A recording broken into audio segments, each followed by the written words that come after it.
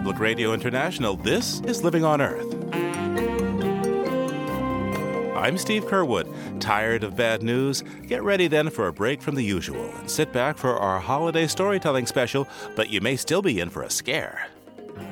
And he had just stepped out of the boat when he heard a sound.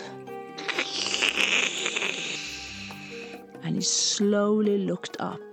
And when he saw what he saw, he was petrified. Oh, but as they say, all's well that ends well. And what's a happier story than the solstice and return of the sun? The first rays of that morning sun on that special day of the year would come shooting down that narrow passage and light up where the people would have been waiting for this tremendous rebirth of the light at this time of the year. Stories to celebrate the season of light this week on Living on Earth. Stick around. Support for Living on Earth comes from the National Science Foundation and Stonyfield Farm.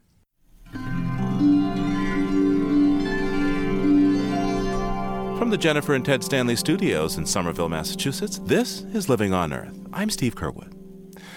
The trouble with December, I seem to remember, is the sun gets so lazy and the short days make us crazy. But just as it seems the darkness will win, the time of more light finally begins. So we celebrate the new year with our gifts and good cheer, but the best part of all, for the grown-up and small, are the stories we tell as we wish our friends well. So today, once again, for this season of changing light, we take a break from the news. Maybe you want to throw another log on the fire or brew up a cup of tea or hot chocolate, but whatever you do, please join us while we swap some stories. For this Living on Earth storytelling special, we'll head to the fjords of northern Norway for a scary tale from the darkest night of the year. And we'll spend some time on a sunny Grecian island where the sun can be as much an ogre as a bright blessing. But we'll begin our travels in the British Isles, where for thousands of years Druids have been celebrating around the time of the northern winter solstice, that shortest of days. But not to worry, Old Sol is coming back. And that is cause for great festivities in the pagan and Druid faiths that date long before Christmas and Hanukkah came onto the calendar. Mara Freeman is a Druid and also a Celtic storyteller, and she joins me now. Ms. Freeman, welcome to Living on Earth. Thank you. It's great to be here. Now, what's a Druid exactly? A Druid is someone who follows an earth-based tradition that honours the earth as an ensouled, animate being that is shot through with the divine. And this is something that we've lost over the last centuries with, industrialization, increasing technology that has kept us perhaps away from that close connection with the earth as a living being that our ancestors used to have. Now, you brought with you, to help tell the story, a zither. What is a zither? Well, the zither, it's a name that's really given to many different kinds of flat wooden instruments that are strung with multiple strings. This is a zither that's actually tuned pentatonically to the scale that's used in most Celtic music. So it has a very nice Celtic feel to it. Can I hear it for a moment? Sure.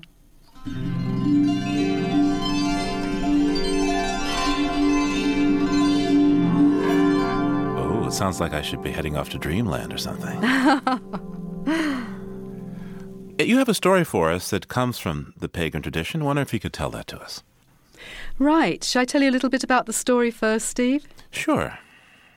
This story is actually from Scotland, and I should probably tell you that for the ancient Celts, there was really two parts of the year, the dark part, the winter part, and the summer part. And they were personified or regarded by the people in those times as two faces of a great goddess. And she had different names according to whether this was her winter aspect or her summer aspect. And in the winter, she was called the Cailleach, which is a word meaning the veiled one. And she was seen as this rather fearsome old woman of winter. And her bright side, which returned when spring came along, was Bridget, who in Scotland is also known as Bride. And Bride was the young maiden who ushers back the warm, light-filled days of the early spring. So this story is actually called The Return of Bride.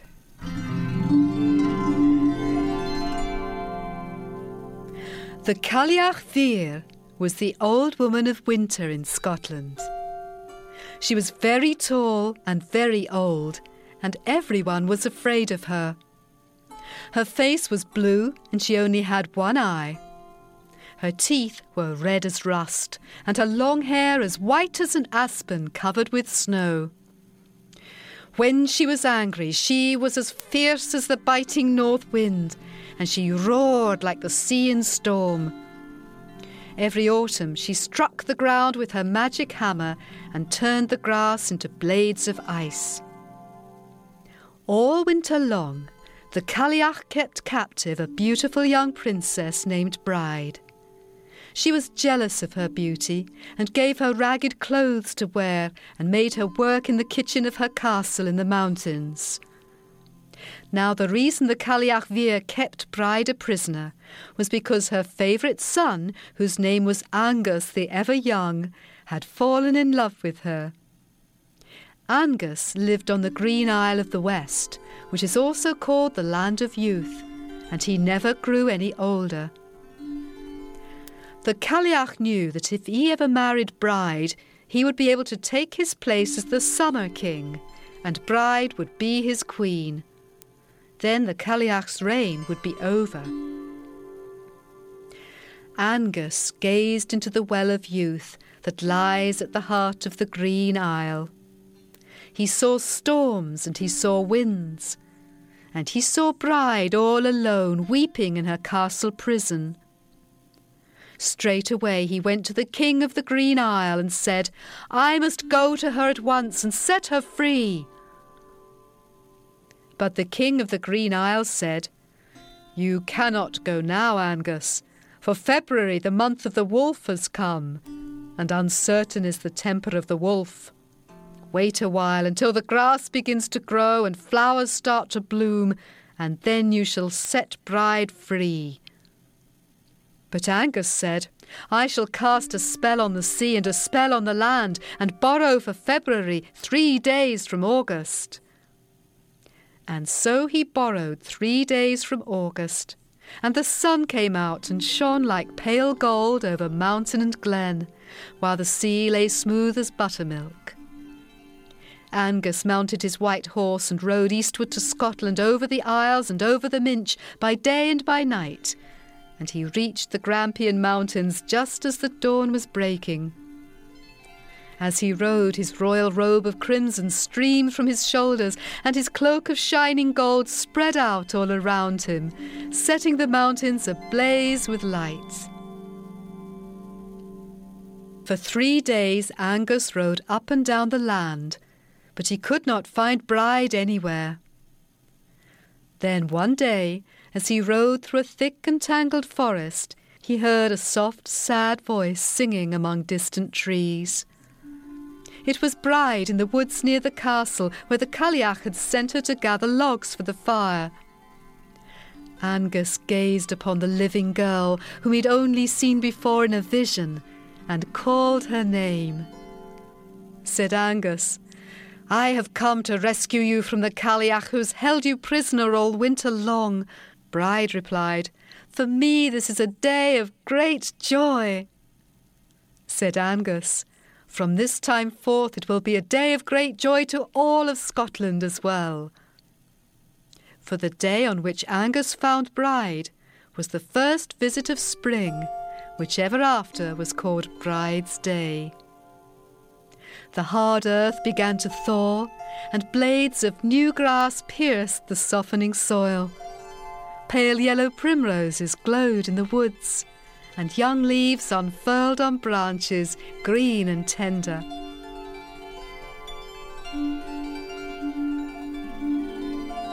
Yet the Cailleach's reign was not yet over. When she found out what had happened, she and her 8 hag servants mounted their shaggy black goats and rode out of the mountain to wage war upon Angus and Bride. First she raised the wind called the Whistler, which blew high and shrill and brought down showers of cold hailstones. It lasted for 3 days and killed the sheep and their newborn lambs upon the moors. Then she raised the sharp-billed wind that lasted for 9 days and pierced the land to its core, pecking and biting like a sharp-billed bird. Finally, she raised the eddy wind that is called the sweeper, whose whirling gusts tore branches from the budding trees and bright flowers from their stalks. Angus was moved with pity for the people, whose horses and cattle died for want of food. He drove the hags back to the far north, where they fretted and fumed in a fury. But that night, the Cailleach Mhír borrowed 3 days from winter which had not been used, because Angus had borrowed 3 days from August. The 3 days of winter were spirits of the storm, and the Cailleach let them loose upon the land, riding on the backs of black hogs. They summoned the snow to the newly ploughed fields and breathed the winds of death into cottage window and stable door. The rivers rose in flood and many were drowned. The days on which this happened were ever after called the 3 hog days. Then one bright morning at the beginning of March, the Cailleach saw Angus riding boldly over the hills on his white horse, scattering her hag servants before him. She felt the unmistakable tide of life rising through the veins of the land and knew it was too strong for her. She flung down her magic hammer and turned into a large grey standing stone on the slopes of the mountain, where she was forced to stay until the next winter time returned. Angus and Bride were married, and wherever they stepped, dandelions sprang up beneath their feet, and people called them the little notched ones of Bride. As they rode throughout the land, the linnet sang of Bride's beauty, and so she was known ever after as the bird of Bride. And when they came to the seashore, the first bird that chirped with joy was the oyster catcher, and so he is known as the page of Bride. Spring had come at last.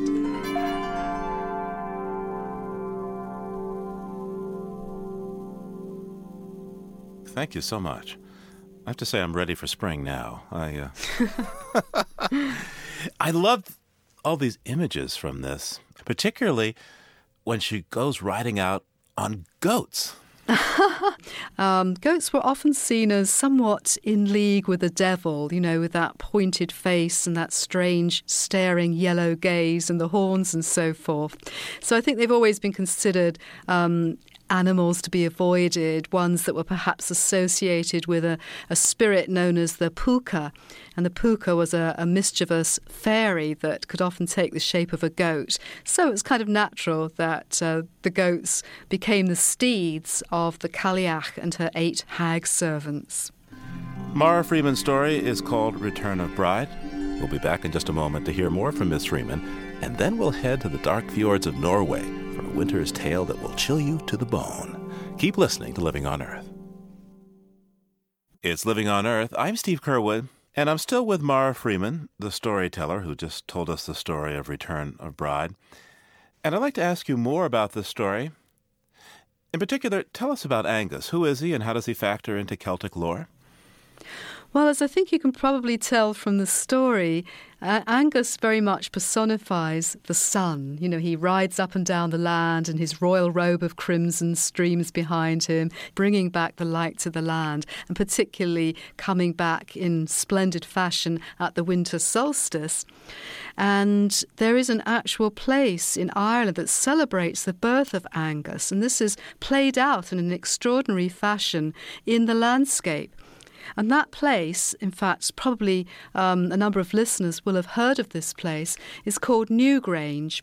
And what it is a huge, great egg-shaped burial mound or earth-shaped chamber in the middle of the green meadows of the Boyne River in Ireland, not far, it's about 40 miles northwest of Dublin. And Newgrange was built, more than 5,000 years ago. It's extraordinary.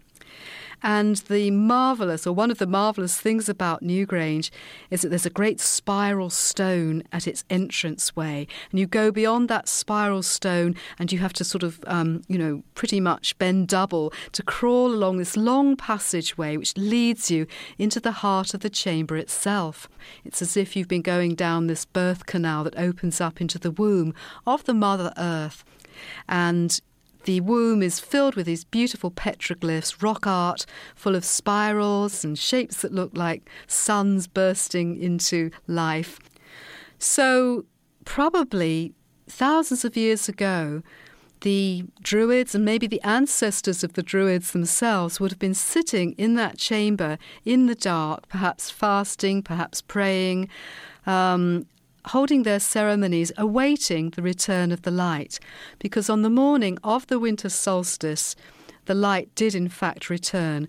The first rays of that morning sun on that special day of the year would come shooting down that narrow passage through the vagina of the earth herself and light up the womb inside, where the people would have been waiting for this tremendous rebirth of the light at this time of the year.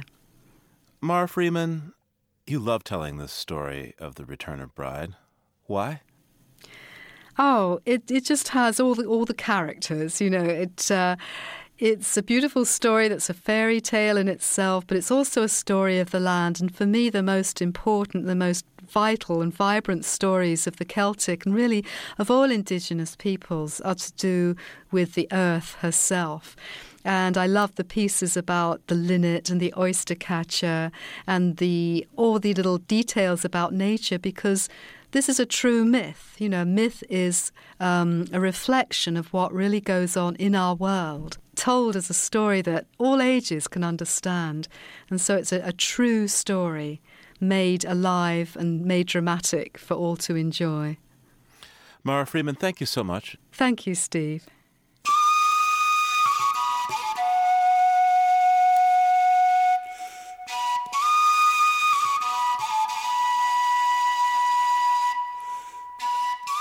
From the green isles of Angus the Ever-Young, we head north and east now to Norway. In Oslo at this time of year, the sun rises around 10 in the morning and sets at 4 in the afternoon. And there are parts further north that are in darkness 24 hours a day. Heidi Dahlsveen is a storyteller from a small island off the coast of Norway. She joins us now from Oslo, where she teaches storytelling at the Oslo College of Drama and Communications. Heidi, welcome to Living on Earth. Thank you. Now, Heidi, your grandfather was a storyteller? Yes, in one way you can say that. He loved to tell stories, at least. But he mostly told stories about his own childhood and trying to keep the culture from his own time and teaching us about things on the island which we should avoid or where we should go, etc., and using stories to teach us. What's the one thing that you remember your grandfather telling you the story? He told us to avoid the well. I mean, when you live on the island, you really have to be aware about the water. So he taught us about this. We have this kind of strange wells. I don't know how to describe it. It's not in the circle with stones around, but just huge wells where the rain can come down. And he taught us about a creature called the Nøkken who lived in there and who we should be really afraid of, because he would take us down to his home, Whoa. For instance. Yes. So that's the way we stayed alive. We stayed away from being drowned. Now, Heidi, you have a story that begins on a cold, dark Arctic night. You call it the Dragon and the Keg. How do I say it? Not dragon, because the English word is dragon, but this word is? Draugen. Draugen. And I'm sure we'll learn what the Draugen is. Please tell us your story. I live in a part of Norway where it's not so dark, but it's dark, but up north in Norway it's even worse. It's dark 24 hours. And this story happened in a place up north. And there lived a rich farmer. He owned a lot of land, a lot of animals, and his farm was only 10 minutes away from the fjord, the sea. So he was also a fisherman with a few boats. And the boats were tied to the pier in the fjord. And he was what we would call in Norway a fish farmer. And this farmer, he needed a lot of helpers and workers to work on his farm. And he was a good man. He paid his helpers good and made sure they had everything they needed. The helpers and the workers, they lived in a small house on the farm next to the main house, and a house we call the drengestua. And the story starts on the day when it's time for a change, when the sun soon will return. A day we today call Christmas Eve. The working men were sitting in the little house. They had just been eating a good meal and was now sitting drinking liquor, burning liquor. And they enjoyed the time talking, telling, but suddenly the glasses were empty, the bottles were empty, and the night was still young. The farmer had told them that I could go on drinking. There was more liquor stored in one of the boats tied in the fjord, but it was a dark, dark time. It was Christmas Eve. It was cold, dark outside, and nobody felt like taking this 10 minutes walk down to the fjord. Among the working men, there was a young man eager to prove that he was a man like the others. He jumped up and said, "I will do it. I will go down and get us something more to drink." So he grabbed his warm coat, put on some heavy boots, a cap on his head. He picked up the keg, and the other man cheered him as he left the warm house and stepped into the cold, dark night. And it was cold outside. The snow was covering the landscape and made the darkness lighter, and the snow was hard, so he could hear his own boots on the snow going like whoop, whoop, whoop. And the young man could see his own breath streaming out of him. And he walked until he reached the church and the churchyard. The churchyard was surrounded by a fence built by stones put on top of each other, and it would have been much easier, much quicker for him to jump over the fence and run through the churchyard. But it was the darkest night, and he didn't feel like doing it. So he walked around, and finally he reached the fjord. He could hear the sound of the small waves. He felt the strong, salty smell. He walked on the pier towards the boat. He jumped into the boat, filled the keg. He even took a sip himself, and the strong liquid warmed him even out to his fingertips. And he had just stepped out of the boat when he heard a sound. And he slowly looked up. And when he saw what he saw, he was petrified. He looked straight at the sailors and the fishermen's greatest fear, the death itself. Draugen was standing in front of him and blocking his way. Draugen, once he was a brave fisherman or a sailor, too brave and headstrong, with no respect for the ocean. He tried to steer his boat against the will of the ocean. He tried to conquer the ocean and was himself conquered by it. He drowned and came back as Draugen. Draugen, still carrying the dead man's flesh, skin and clothes. Draugen, and because he had been so headstrong and headless, he was now missing the head. Instead of the head, it was sea tangle and seaweed on top of his shoulders. So the young man was staring at this monster. And what could he do? He could not jump into the sea, it was too cold. And there was only one thing he could do. He gathered his strength, took a good grip around the keg, and walked slowly but steadily straight ahead. And when he was so close to Draugen that he could feel the rotten smell, he ran, and with all his force he pushed Draugen into the water, and splash! The Draugen was in the water, and the young man, he went on. He did not run, but now he heard the sound behind him. He looked over his shoulder, and he could see not 1, not 10 dragon, but the whole seashore was covered with the monsters, and he ran. And the young man, he ran as fast as he could. He heard them coming closer and closer, and soon he reached the churchyard, and he realized that he had to run through the churchyard, otherwise they would overtake him. So he jumped over the fence, ran until it was in the middle of the churchyard. Dragon was also over the fence now, but in that moment he heard the bell going doing, doing, doing 12 times in the middle of the most dark night of Norway. And the young man, he got an idea. So on top of his voice he called out, "Please, all Christian souls, help me." And immediately he heard the cracking of coffins, he heard how earth was showed away, and the young man, he started to run again. He jumped over the fence on the other side, he stopped, turned, and he saw how the dead people stood up from their graves. Some had been dead for a long time, only the skeleton was left. Others had just died. They looked almost as if they were still alive. They grabbed pieces of the coffins, some broke crosses on their graves, and they started to walk towards Draugen, and a fight started. And the young man, he turned. He ran back to the farm. He went inside the small house Drengestua. Pale, he was sweaty, and without a word he put a keg on the table, took off his clothes, climbed up to the attic and fell on his sleeping mattress.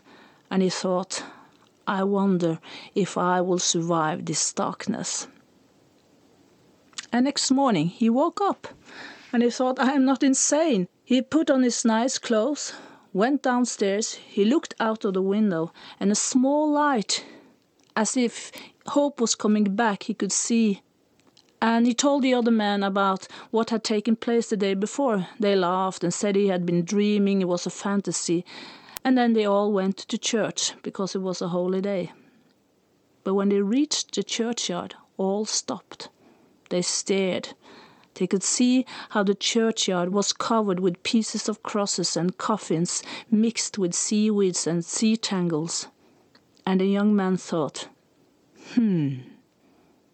I wonder who won this fight in this dark night.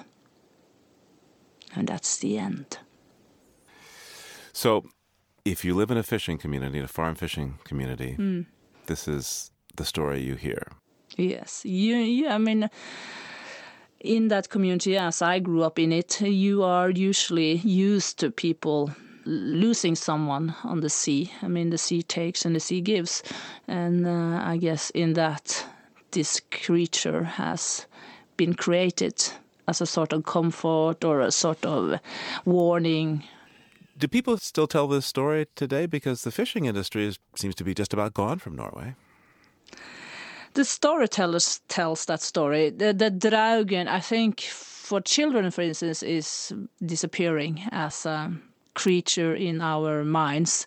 Yes, the fishing is disappearing because the fish is disappearing, and also because Norway is an oil nation. So it is the storytellers who keep this figure alive. You have another story for us about light at this time of year. I was wondering if you could tell that to us now. Yes, but yes, I will do it. It's a much lighter story also. It's about this wanderer. And as he was walking, he came to a hill, and he was standing on top of the hill, and he looked down into a valley. And in this valley, he saw a small house. And out of the house, he saw a woman running. And in her hands, she had a bucket and a cloth, and she was running forth and back, and suddenly she stopped and threw the cloth on top of the bucket, and then she ran inside the house. But after a short while, he saw the woman running out of the house with a bucket in one hand and a cloth in the other. And again she stopped, she threw the cloth on top of the bucket, and inside she ran, and this continued. And the man thought, what is going on? So he went down the valley towards the house, and as the woman ran out, he stopped her and asked, "Excuse me, but what are you doing?" And the woman, she looked surprised at him and said, "It is the light. I mean, in my old house, the light always wanted to be inside my house. But then I built a new house and I cannot get the light inside. She doesn't want to be there. I'm trying to catch her. I get her into my bucket. I run inside the house. I let her out and zoop, she's out again. She does not like my new house. The man looked at the house and now he realized there was no windows there. They had forgotten to make windows in the house. And the man said, I know a way to get light back to your life. So he made windows, one in each wall, so the light could come from every corner of the world. And the woman, she was so happy. She paid the man well. And he went on, knowing that light is somewhere out there if you're open for it. That's a great story and calls on a traditional character in Norwegian folklore, the wanderer. This person often comes up. Why is that? And who is the wanderer? There's a lot of stories about the wanderer. As we are a long country, you have to get work, you have to walk a lot. I remember again my grandfather, where I grew up is around 1.5 hours with car to get to the island where I grew up. And my grandfather, remember, he told me how he get to Oslo to get work and how many days he had to take him to walk that distance actually to get some work. So in Norway, we used to live with a big distance between us. And I also say that that's the reason for why we don't have so many words in our language, because we didn't meet people so often. And what do you like to do to bring back the light this time of year? I want to be together with my closest people, my friends, my children, my family, and have a nice meal and a good wine and light some candles. Heidi Dahlsveen is a storyteller from Norway. Thank you so much for your stories and your time. Thank you.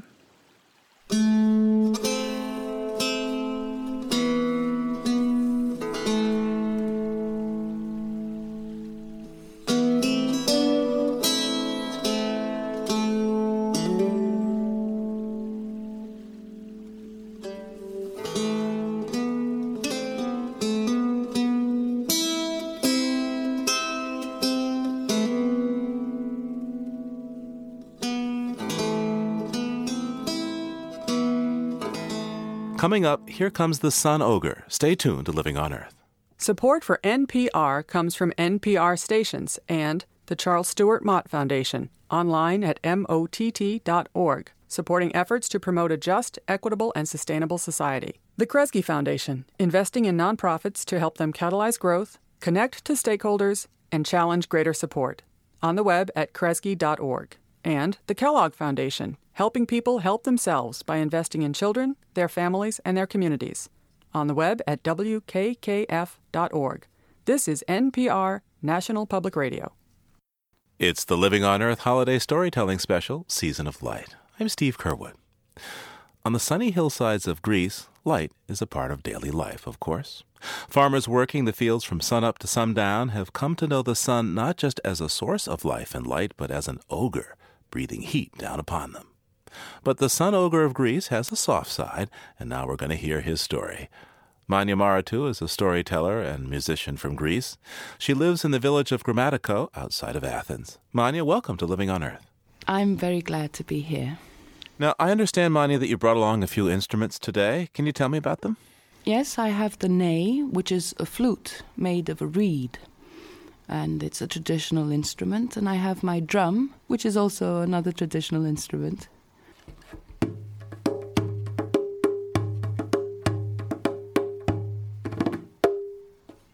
I'm already thinking about ouzo and olive oil.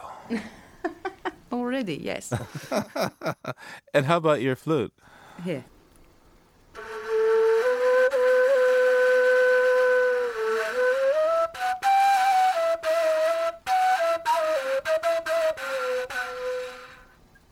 Now, you've been a musician for some time. How did you become a storyteller? I became a storyteller the moment I heard that storytelling exists as a profession. And the first time I saw a performance, I was hooked. And you haven't been able to stop ever since, huh? I haven't, no.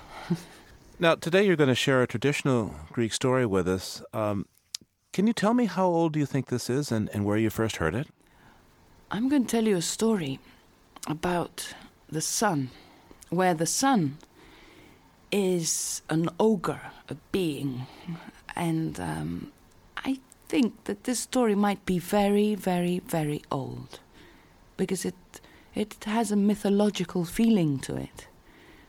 And I first read it in a book, a collection of Greek stories, and it's a Greek traditional story.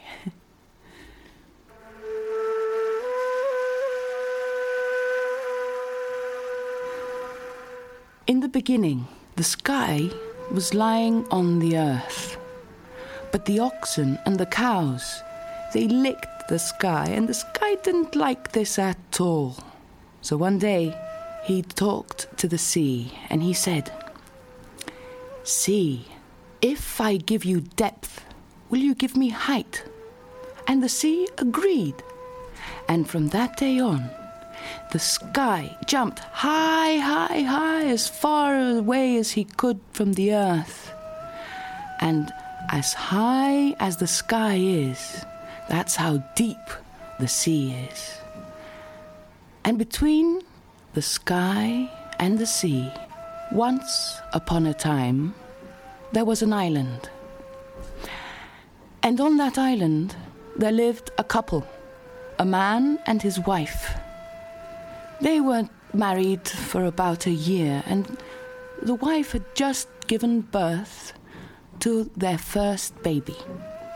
She was 3 days old, and on that night, it was the very darkest hour. The mother was lying on the bed, looking, watching her little baby in the cradle. The father was away, he was working.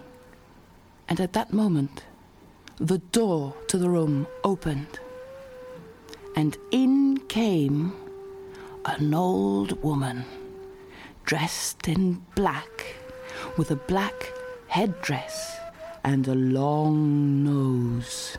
And she went and she stood over the baby's cradle. And then a second old woman came in.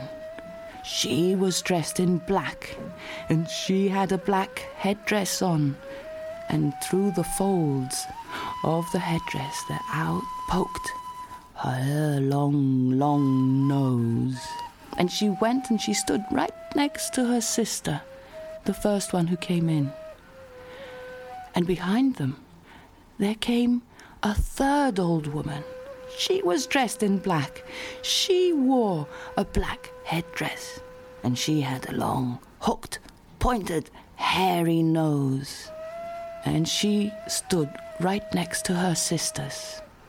And then the first old woman spoke, and she said, "It is the fate of this little girl to be wise, to be good and kind and beautiful." And then the third old lady spoke out of turn, and she said, "Wise and beautiful, okay, all that, yes, wise and beautiful and good and kind, but when she is 8 years old, she will die." The mother fainted when she heard these words, and so she didn't hear what the second old woman had to say. And the second old woman said, "I cannot change what my sister said, but I can say this. This girl will manage to live and grow up and not die only if she can be born for the second time." And with those words, the three women, they turned around and left the room, one behind the other. And a while later, the father came back from work. He found his wife fainted on the bed, and as he stroked her to wake her up, as she woke up, she started crying and sobbing. And the father asked what had happened, and she told him that she was watching the little baby in the cradle, and the door opened and the three old women came in. And she couldn't tell him what the second one said because she hadn't heard it. And then the father, he said, if we keep this child and it grows up with us for 8 years, we will love it too much. We will be very, very sorry when she dies. So why don't we put her out of the house now? But the woman, she couldn't say anything. She just lay there on the bed. And so the father, he took a box and he put the baby in the box. And then he closed the lid. And then he took the box and he took it down to the sea and put it on the waves. And the waves took the box with the baby inside and took it out. And the waves rocked the baby and it slept. And a long time passed, or a short time passed. And one morning, the box reached the very end of the world. And there, at the very end of the world, there is an island. And at the end of the beach, there is a bridge. And that is the bridge where the sun goes up into the sky every morning to light up the world. And this morning, the sun, as he was going up his bridge, he saw the box. And he called his mother and he said, "Mother, there is a box on the beach. Take it into the house and open it. And if you see jewels inside, keep them. Keep them for yourself and for my sisters. But if there is a human being inside, keep it for my dinner." And with those words, he went up his bridge into the sky, lighting up the world. The son's mother went down to the beach and she took the box into the house. And when she opened the box, she saw the baby. And the baby saw her. And the baby smiled. And then the old woman smiled. And she pointed her finger and tickled its tummy and started playing with it, and the baby laughed. But as she was playing, she remembered what her son had said, that he would eat a human being. So she put it back into its little box, which was like a cradle, and she started cooking. And she got a great big ox and roasted it in the oven and made 40 great big loaves of bread so her son would find plenty to eat and not be hungry when he came back. And when she had finished all her cooking and everything was ready, then she took the little baby out and started playing with it again. And she didn't want the son to eat it up, so she patted it on its back and it turned into a pot with a rose bush in it. And she put the pot with the rose bush onto the windowsill. And at that moment, the son banged open the door of the kitchen and he came into the kitchen and he said, "Somewhere here I smell a human being." And the old woman, she said, "Oh, my son, you walk over the human beings all day long. Their smell has gotten up into your nostrils. That's why you smell. There's no human being here. Here, have your dinner." And she brought him the bread and she brought him the ox. And he ate until he was full and satisfied. And then he threw his knife and his fork and his napkin onto the table, and he lay back into his chair, and he put his arms on his belly and said, "Oh, yes, that was a good meal." And his mother said, "Son, are you hungry? Do you want something else?" "No, Mother, I'm not hungry." "Are you sure you're not hungry anymore? Are you sure you don't want me to cook something else for you?" And the son, he said, "Oh, Mother, stop talking about food. I'm full up. But tell me, what was in that box that was on the beach in the morning?" And the mother, she took down the pot from the windowsill. She patted it, and it turned back into the baby. And she took the little baby girl and put her into the son's arms. And the son looked at the baby, and the baby looked at the son, and he was so beautiful, he was handsome and shining and golden, that the baby smiled. And then the sun, he smiled too. And he put out his finger and he tickled the baby's tummy, and the baby laughed, and he started playing with the baby, and he liked it. He liked playing. And he turned to his mother and he said, "Mother, we're going to keep this little baby in our home, and she's going to grow up with us." And so, the little girl, she grew up in the sun's home. And the sun enjoyed having her at home so much that sometimes it took him a long time to leave the house in the morning because he was playing with a baby. And sometimes he rushed back much too early to go and tell stories to the little baby at bedtime. And the years passed, and she became a little child. And then more years passed, and she became a young woman. And one day, the sun said to his mother, "Mother, I want to marry this young woman." But at that moment, one of the sun's sisters, she spoke and she said, "Oh, you cannot marry that girl." And the sun's mother said, "And tell me, why can't he marry this girl?" And the sun's sister said, "Well, it's written in the fate of the sun that he cannot marry a girl who hasn't been born twice." And the sun's mother said, "And how do you know that?" And the sun's sister said, "Oh, how do I know that? I am one of the sun's rays. I shine on the earth and I can see everything that is happening on the surface of the earth, but also hidden things, and I know everything." And then his mother said, the sun's mother said, "Oh, you know everything? So how don't you know that this girl has been born twice? The first time, she was born from her mother. The second time, she was born from the sea." And so, that is how this little girl was freed of her fate. And she lived on in the house of the sun, and she became his wife. And from that day on, the sun, every time he went out, he took all his rays with him because they were jealous.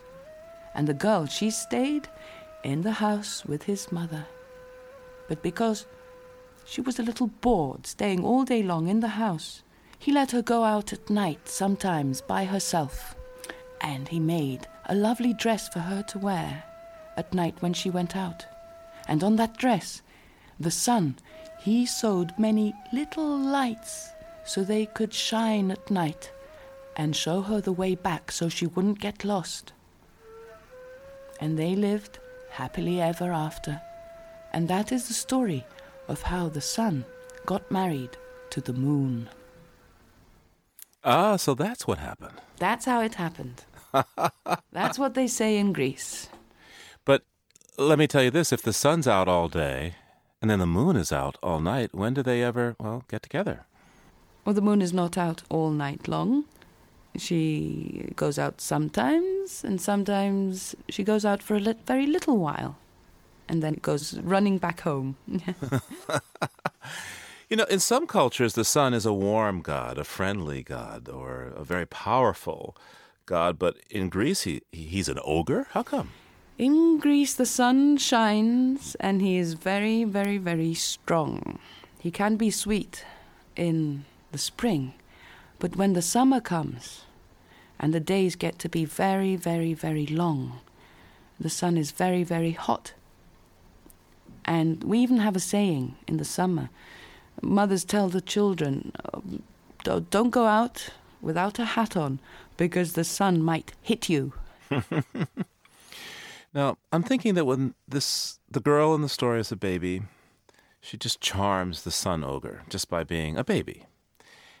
And he ends up, staying late at home in the morning, not getting out to work as early as he used to, and then, cutting out rather early to be with her and read her stories, which of course means our winter. But I'm just wondering if you relate with that sun ogre, Manya. I mean, how often do you tell stories to your own children? at least every day. And you're probably right, this bringing children up from babyhood, it is a growing thing. You're charmed in the beginning, and then as time passes, you get this love gets deeper and deeper, and it's the common experience, I think.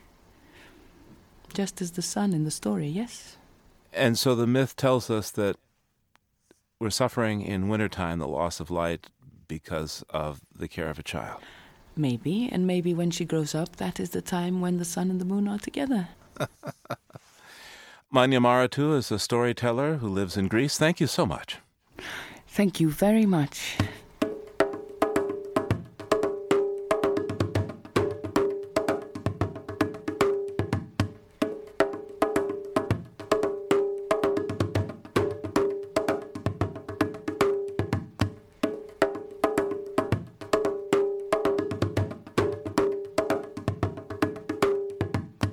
Living on Earth is produced by the World Media Foundation. Our holiday program was produced by Ashley Ahern. Our crew includes Eileen Belinsky, Bruce Gellerman, Tobin Hack, Ingrid Lobet, Emily Taylor, and Jeff Young, with help from Bobby Bascom and Kelly Cronin. Our interns are Ian Gray and Jennifer Percy. Dennis Foley is our technical director. Allison Lirish-Dean composed our themes. You can find us anytime at LOE.org. I'm Steve Curwood. Thanks for listening, and happy holidays. Μακαρόνι και τα ξελευθερώνει. Funding for Living on Earth comes from the National Science Foundation, supporting coverage of emerging science, and Stonyfield Farm, organic yogurt, smoothies, and milk. 10% of profits are donated to efforts that help protect and restore the earth. Details at stonyfield.com.